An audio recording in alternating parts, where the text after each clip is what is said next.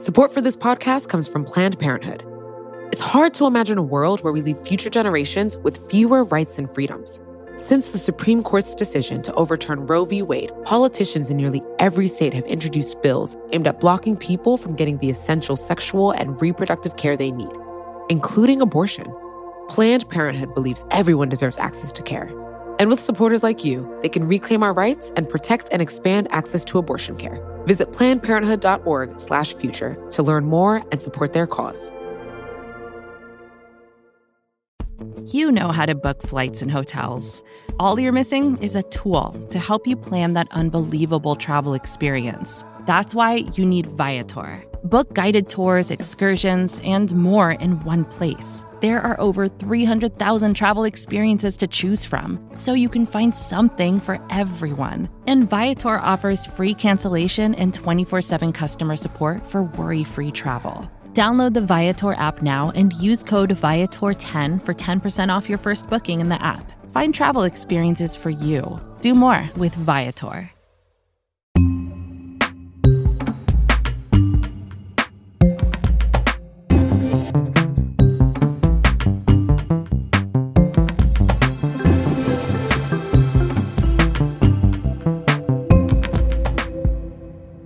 No provider or user of an interactive computer service shall be treated as the publisher or speaker of any information provided by another information content provider. Those 26 words you just heard are known as Section 230. It's a law that laid the foundation for the internet as we know it today. It made big tech behemoths like Google and Facebook possible. And it's not just big tech. I mean, it's any platform that hosts user content. So it goes anywhere from Facebook and YouTube all the way down to the community news site that I read every day in Arlington, Virginia, that has a pretty lively user comment section. Law professor Jeff Kosseff. But when I read some of the comments, I think, wow, they're pretty lucky that Section 230 exists because they really get into it. And so all of that open discussion would be much more closed if we didn't have Section 230. For the uninitiated, Section 230 essentially protects platforms from being responsible for everything users say. It sounds sort of small, but it's enormous. Take Yelp. Without Section 230, if Yelp were to receive a complaint about a user review, their choice would either be to take it down or they would have to possibly defend it in court as though they were the author. And now I'm not going to speak for Yelp, but if I were their legal counsel in a world without Section 230, I would tell them immediately take down any review when you get a complaint because you're in no position to investigate whether that car mechanic has ripped off a consumer. So the internet would look very different. It would be much more of a one-way communication street than sort of the multilateral experience that we have now. So basically, whenever we write our opinion about anything on some platform on the internet, we're doing so by the grace of Section 230. That's exactly right. Section 230 has been getting a lot of attention lately from politicians who'd like to rein in big tech, which Jeff Kosseff did not see coming when he wrote a book about it just a few years ago.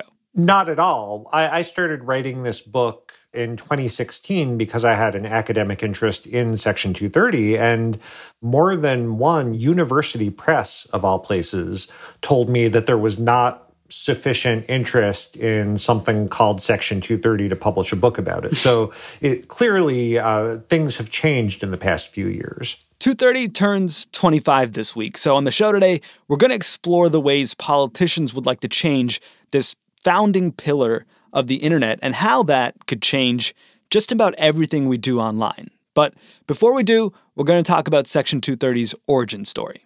So to understand Section 230, you really have to go back before the internet.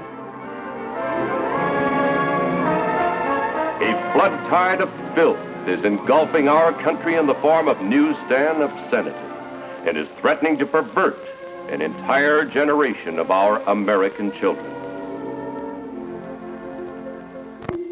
In the 1950s, we had a very different and much more expansive view of what constituted obscenity, which could be criminally prohibited.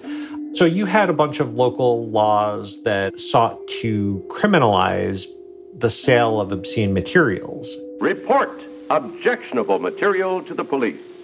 The law is your weapon. There was a 72-year-old man named Eleazar Smith who ran a bookstore in a kind of bad part of Los Angeles. And he gets a visit from an LAPD vice officer who determines that a book that he's selling in his store is criminally obscene.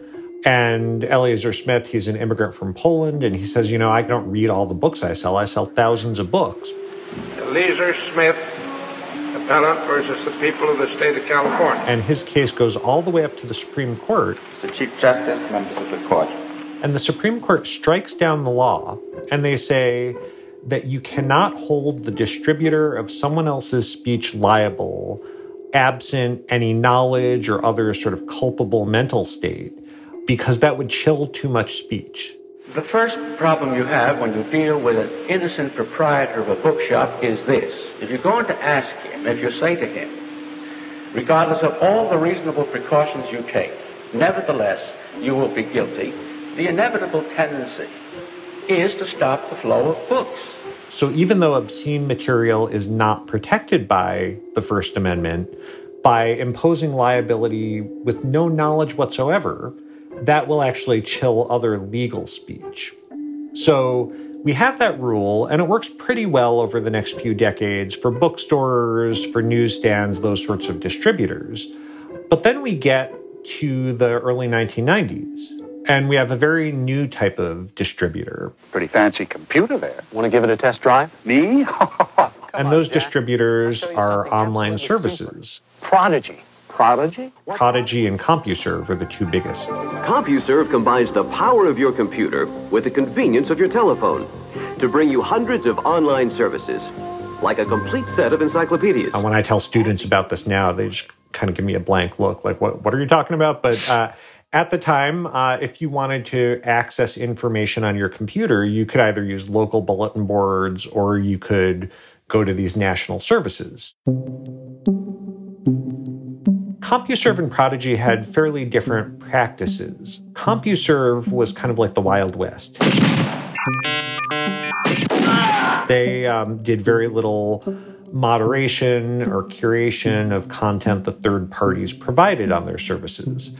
Prodigy, on the other hand, wanted to be family-friendly, so they had much more detailed content policies, and they contracted out moderation because they wanted parents to feel comfortable letting their kids look up information on an online encyclopedia or participate in a chat group. The kids use this? Love it. One of the big reasons we got Prodigy.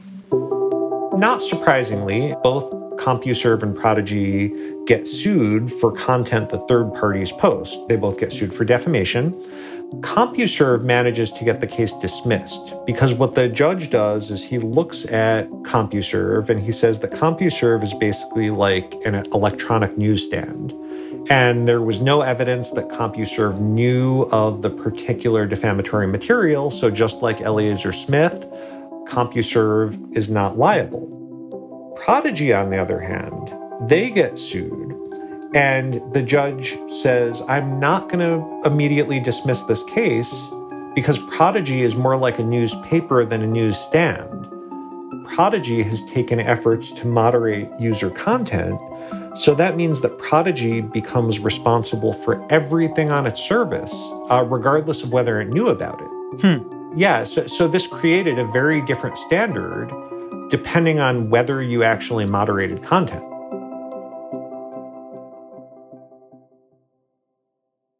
So it's a company, sort of paradoxically, that is moderating its site that gets punished, while another that isn't moderating anything is let off the hook. Do I have that right? That's exactly right. So that's exactly what Section 230 was intended to fix.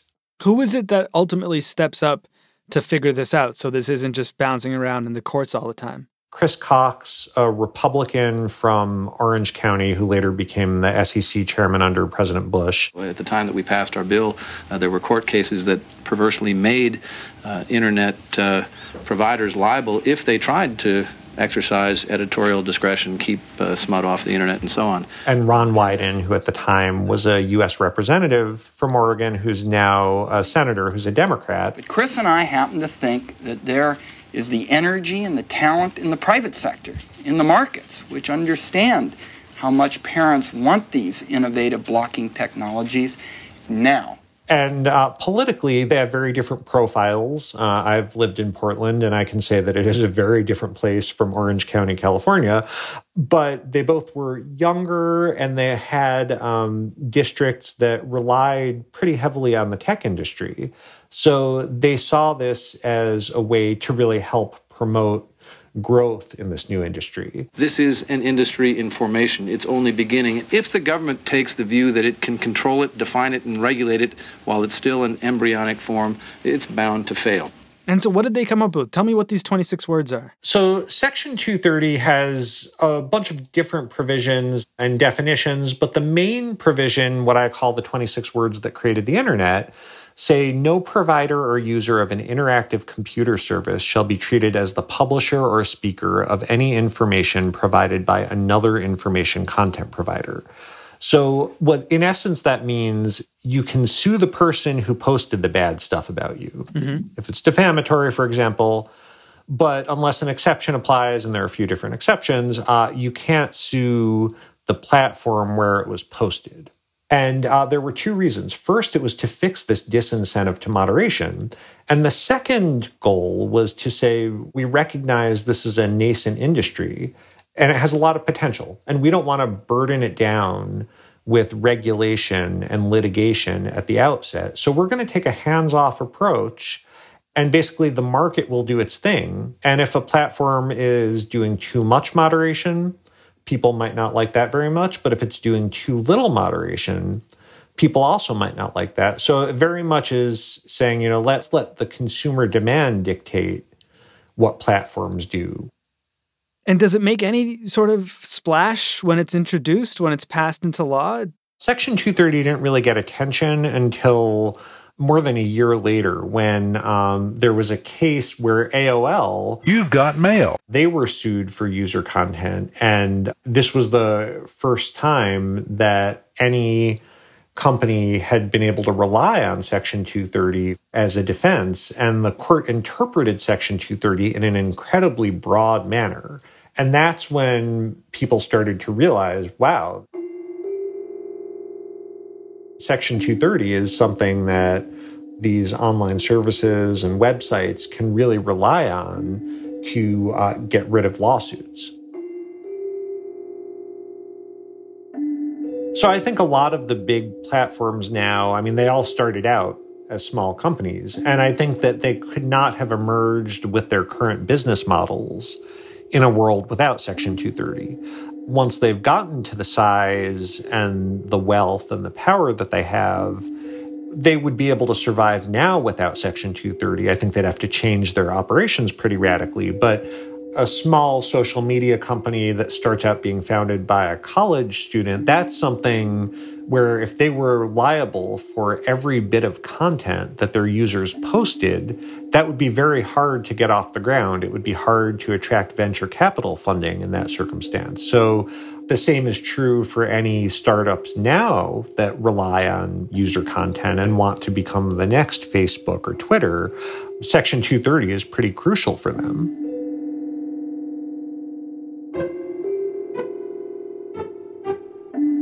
Jeff Kosseff is a professor at the U.S. Naval Academy and the author of a book titled The 26 Words That Created the Internet. After the break, Section 230 may be one of the few things that the former president and, say, Elizabeth Warren can agree on. At least, kind of. I'm Sean Rameswaram. It's Today Explained.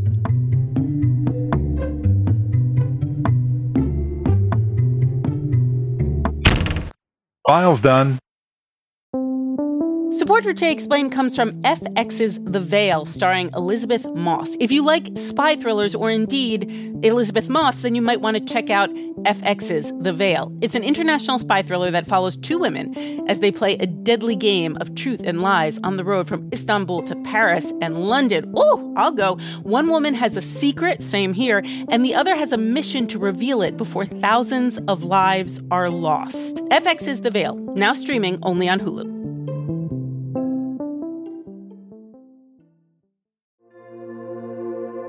Support for this podcast comes from Planned Parenthood. Your body is your own. That's why Planned Parenthood is committed to ensuring that everyone has the information and resources they need to make their own decisions about their bodies, including abortion care. Today, lawmakers who oppose abortion are challenging Planned Parenthood. Affordable, high-quality basic health care for more than 2 million people is at stake. Planned Parenthood believes that health care is a basic human right. That's why they fight every day to push for common-sense policies that protect our right to control our own bodies. They also work tirelessly to oppose the onslaught of new policies aimed at interfering with personal decisions best left to patients and their doctors. They won't give up, and they won't back down. You can join Planned Parenthood in the fight to help make sure that the next generation can decide their own futures. The organization needs your support now more than ever. With supporters like you, they can reclaim our rights and protect and expand access to abortion care. Visit PlannedParenthood.org/future to learn more and support their cause.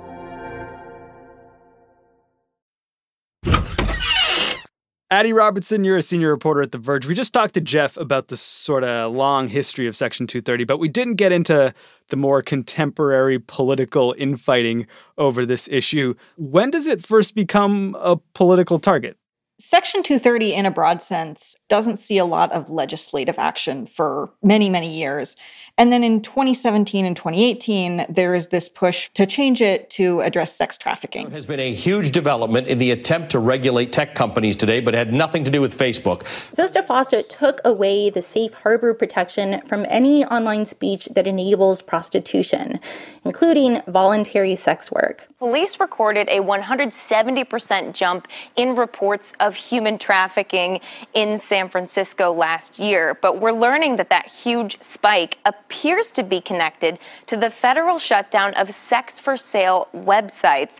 The goal of this law was to curb human trafficking, but it seems to be having the opposite effect. FOSTA SESTA becomes sort of the first time that this bill gets seriously debated in Congress for a while. But at that point, it's relatively bipartisan. This is seen as an issue that most people on both sides of the aisle support.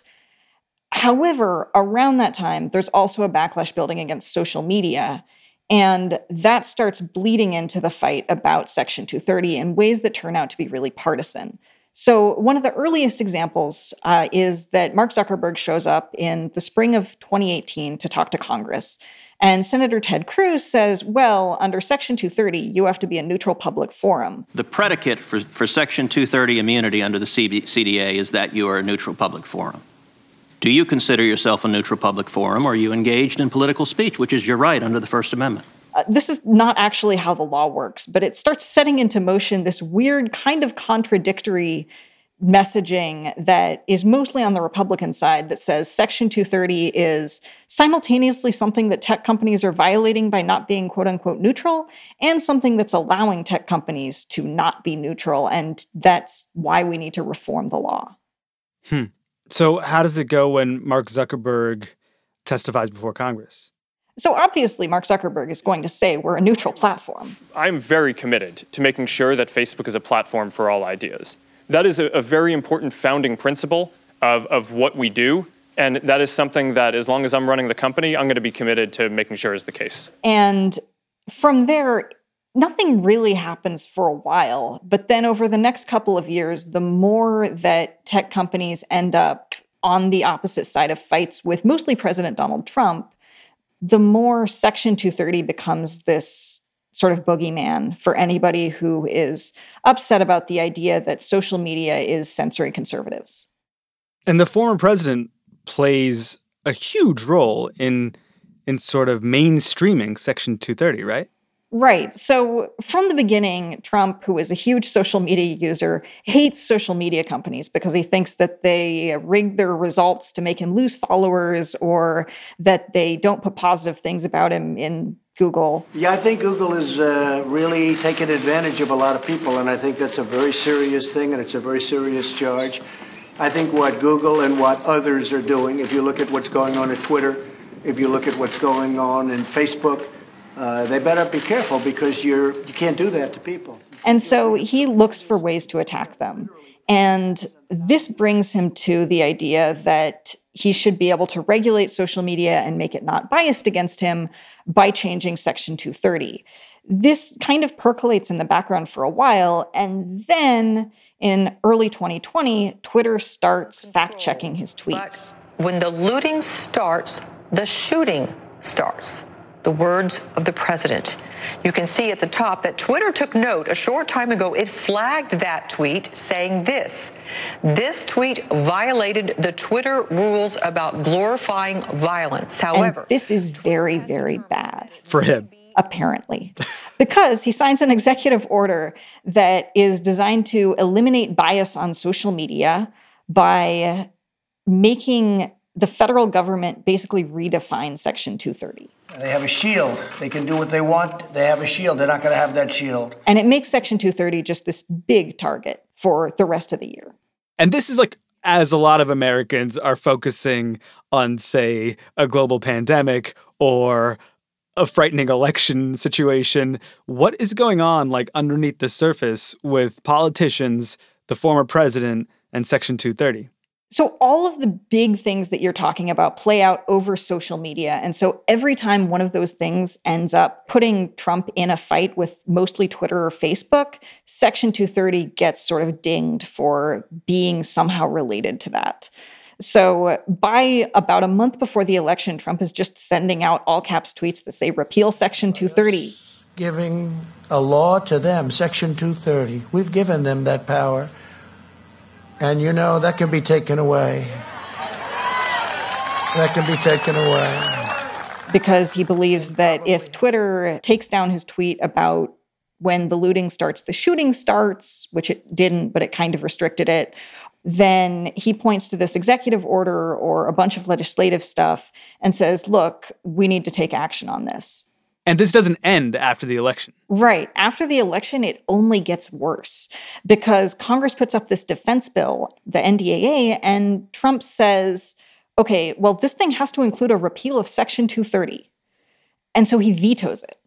And then Congress has to override the veto for this massive bill because Trump decided that he wants to stop Twitter from being biased against him by changing one of the foundational laws of the internet. It was just a strange thing for him to pick as the hill that he dies on. And of course, he does sort of die. Not only is he overridden for the first time in his presidency by a veto-proof majority in the Senate, but then, of course, he does finally leave the executive office. Is someone going to pick up this 230 fight for him in the GOP? So Senator Josh Hawley has put forward a bunch of bills even before the executive order that were aimed at enforcing this idea of neutrality. And there have also been bills brought by, among others, Lindsey Graham. So they're definitely still going to be involved in this fight. It's interesting, right? Because this is sort of thought of as this wildly partisan fight, but Democrats would like to see reform too. Yes. Biden. Section 230 should be revoked immediately. Should be revoked, number one, for Zuckerberg and other platforms. That's a pretty foundational law of the modern platform-based internet. Exactly right. And it should be revoked. What do Democrats want to do? So yeah, last Friday, a group of lawmakers, including Amy Klobuchar and Mark Warner, introduced what's called the Safe Tech Act. What we wanted to try to draw up was a carefully tailored reform of Section 230 that didn't go at the underlying debate about speech. And this feels like something that could end up being a blueprint for how Democrats push for 230 change. So this rule is, if you read between the lines, based on a few kind of big cases where it seems like Section 230 has failed the internet. So, for example, it carves out rules saying, okay, Section 230 doesn't apply to wrongful death suits, which has been an issue because when, say, guns are sold online, platforms like Arms List have used Section 230 to say, well, we're not responsible for this. We're just the platform providing this service for people to sell weapons. The same goes for harassment. If you have been harassed so often from one of these platforms and you're able to get injunctive relief, Section 230 should not preclude it. There is human rights, which is aimed at the genocide in Myanmar and making it possible for, say, people to sue Facebook. We wanted to make sure that civil rights laws applied and that Section 230 did not prevent that. And we wanted to make sure that the Alien Tort Act, so that if someone in Rohingya could show cause under the Alien Tort Act, for example, that Section 230 would not protect. And it's just sort of a laundry list of largely pretty valid complaints that people have against big social media sites. It's an attempt to carve those things out of Section 230. So it sounds like if there are changes to Section 230, they might not be sort of vast reimagining changes, but more sort of smaller piecemeal tweaks? This is the problem, is that it's really hard to tell what is a vast change to Section 230. Because a lot of what Section 230 says and does is, look, if you're running a website, you don't have to worry about a bunch of potential hazard for user-generated content, no matter what it is. Because, like, anybody can post anything on the internet. You can post harassment on a knitting forum as easily as you can on Facebook or some kind of gossip site. So really, the risk when you do something like carve out harassment or any other policy section from 230 is you put all sites at risk if someone uses them for that thing and they don't catch it. Like, the difficult thing with Section 230 is always trying to find ways to avoid collateral damage that takes down well-meaning smaller sites. And it's really hard to tell if the new bill, and really any bill, managed to thread that needle. I remember, when I first heard about Section 230, it was in the context of it being some sort of pillar of the internet, this sort of flawless regulation that created this thing that has become so essential to our lives. It sounds like from everything that's going on right now, and even in the past couple of years, that's changed at the very least, right? There's more of a willingness to re-examine it and to think about how it could work better for all parties. A lot of tech optimism has faded over the last decade. A lot of optimism about what the internet was capable of and what people being in touch with each other at a large scale meant. And the more ugly things that people point out on the internet, the more it seems like the law that created the internet is actually a bad thing. So it's really not that surprising. But it is a little bit of a red flag that you should probably be careful when you're tinkering with this thing, because its effects are really hard to predict.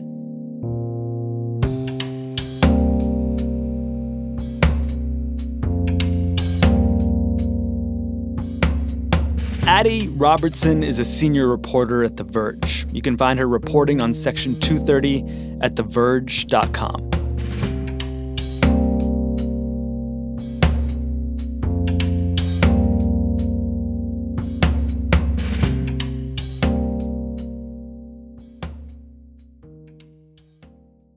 Goodbye.